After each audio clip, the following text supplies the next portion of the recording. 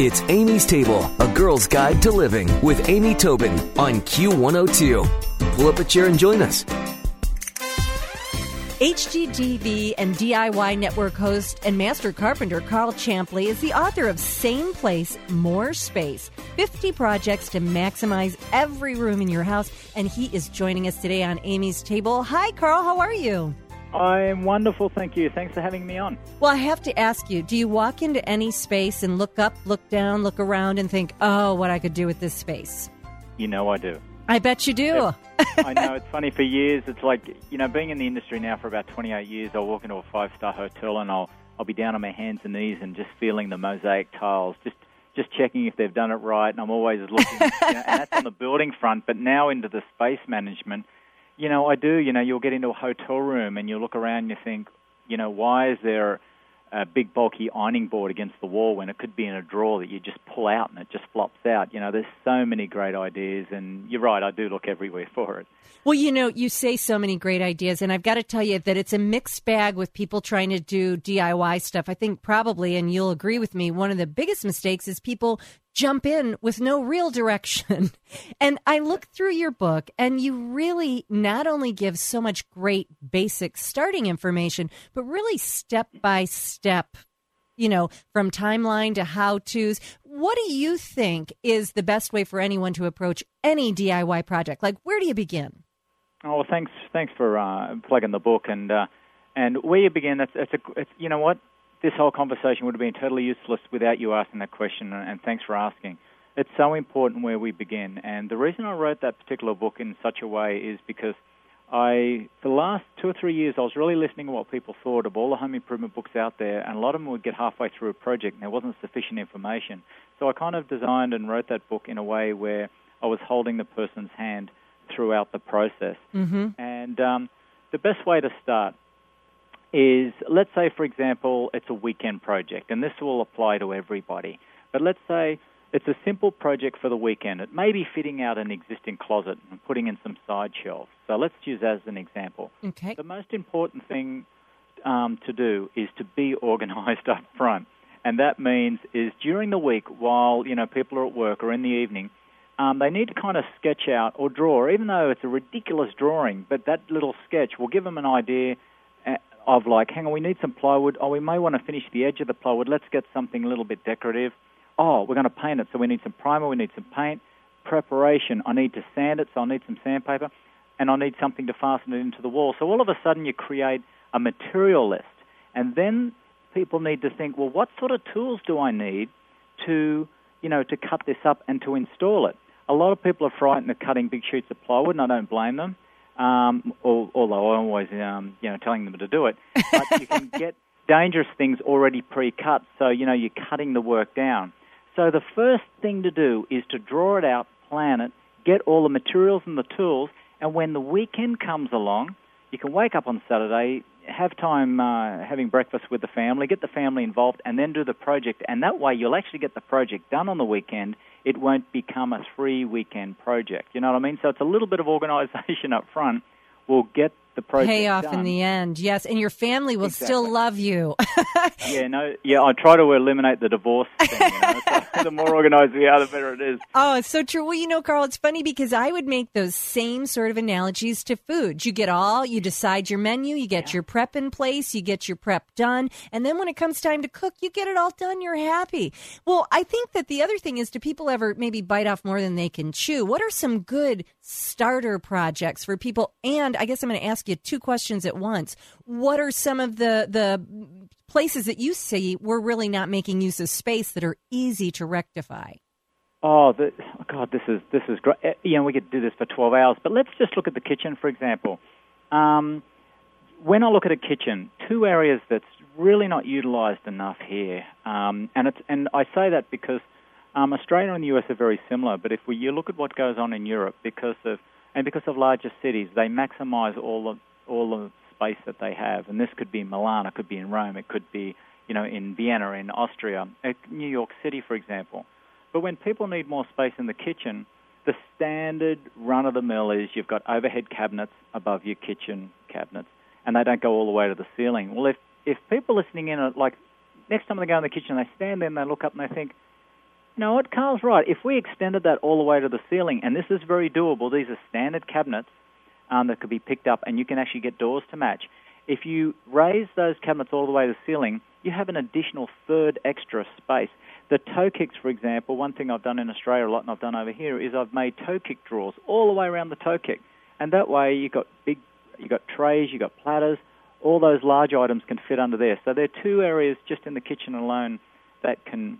Oh, my gosh. When you said the toe kick cabinets, everyone in the room here right now at the station, all our mouths dropped open. We kind of tilted our heads. I thought, toe kick cabinets? I'm running home and getting some. That's awesome. So it's a really good use of space. And, you know, if people listening in, they're thinking, well, that's a lot of work. Well, as you know more than anybody, I think if, let's say, for example, it's a 1-hour project, that's all they've got, and they want to do a 1-hour project. In the kitchen, a lot of people see all these great kitchen ideas, and I think that becomes like the template of what people should do in the kitchen. But really, it's everybody's personal choice. They stand there in the kitchen, and they think, well, what do I use every week? What do I use every day? So it's like, I think the only way to do it is empty everything out, clean everything out, and just utilize the utensils and the plates and knives and forks for you and your family. Everything else that you're not really using, put it in the higher cabinets or elsewhere. And remember for people to think that you can use cabinets in other locations of the home. It doesn't all have to be jam-packed in the garage and in the kitchen itself. Yeah, that's so true. Almost like remote storage. There's plenty of space. Exactly. No, that's so true, because people who are sifting past or rifling past, the turkey platter that they use once a year, that could be in the laundry room in a holiday storage cabinet or whatever. Yeah. But, when you mentioned earlier about being at a hotel room and seeing a big bulky ironing board and you thought of a better alternative, don't you think when people have organized and streamlined use of their products or things that they use at their home, it just makes life go better? It really does, and I call it human efficiency. Like we've got some great energy-efficient appliances in there, but again, we know that when everything is organized, and when it is organized, there's better chance for everything to go back in its rightful place. Your life becomes much more efficient, because let's say, for example, we lose 15 minutes a day because, and someone's trying to sleep upstairs, the pots are cracking, and as you're trying to get the turkey pot out, well, all that can be eliminated and life can be made easier. And, let's say, for example, it's 15 minutes a day. Let's say it's an approximately couple of hours a week. Well, that's like 8 hours a month. That's like 100 hours a year that we are losing in time. And I'll tell you what, I don't know anyone out there that wouldn't want to gain that time back. Oh, definitely. And that's efficiency. That is efficiency, which just feels good. Well, as I look through the book and I see all of these things that just make so much sense, not only from a storage and efficiency standpoint, but also, hey, how about from a design and beauty standpoint? I know a lot of us look at our homes and we're like, oh, I wish I could do this or that. You've got the carved out wall niche, and I'm excited to see that it's only a 2-hammer difficulty rating. But you do these recessed bookshelves, and how lovely to add that to your home. It really is. You can have the typical cookie-cutter type home, and, what's exciting, anyone listening in, whether you've got a condo or a home, is you're in a standard dry-walled room, and it's square, rectangular, what have you. There's nothing stopping you from going into the wall space and creating some carved-out niches. If you've got a bed against a wall, you can put a carved-out niche on either side.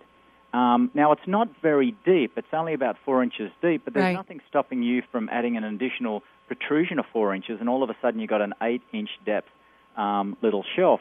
You put like a little touch light up the top, and it really just creates a nice ambience in the room. Oh, I love that idea. And, before we let you go today, I want to talk about one final one, and that's the closet makeover. Only 1-hammer difficulty. And I'm wondering, as we walk into our closets and we go, oh, give up all that complaining. This sounds good. 1 to 2 hours per project, you're saying, to redo the closet.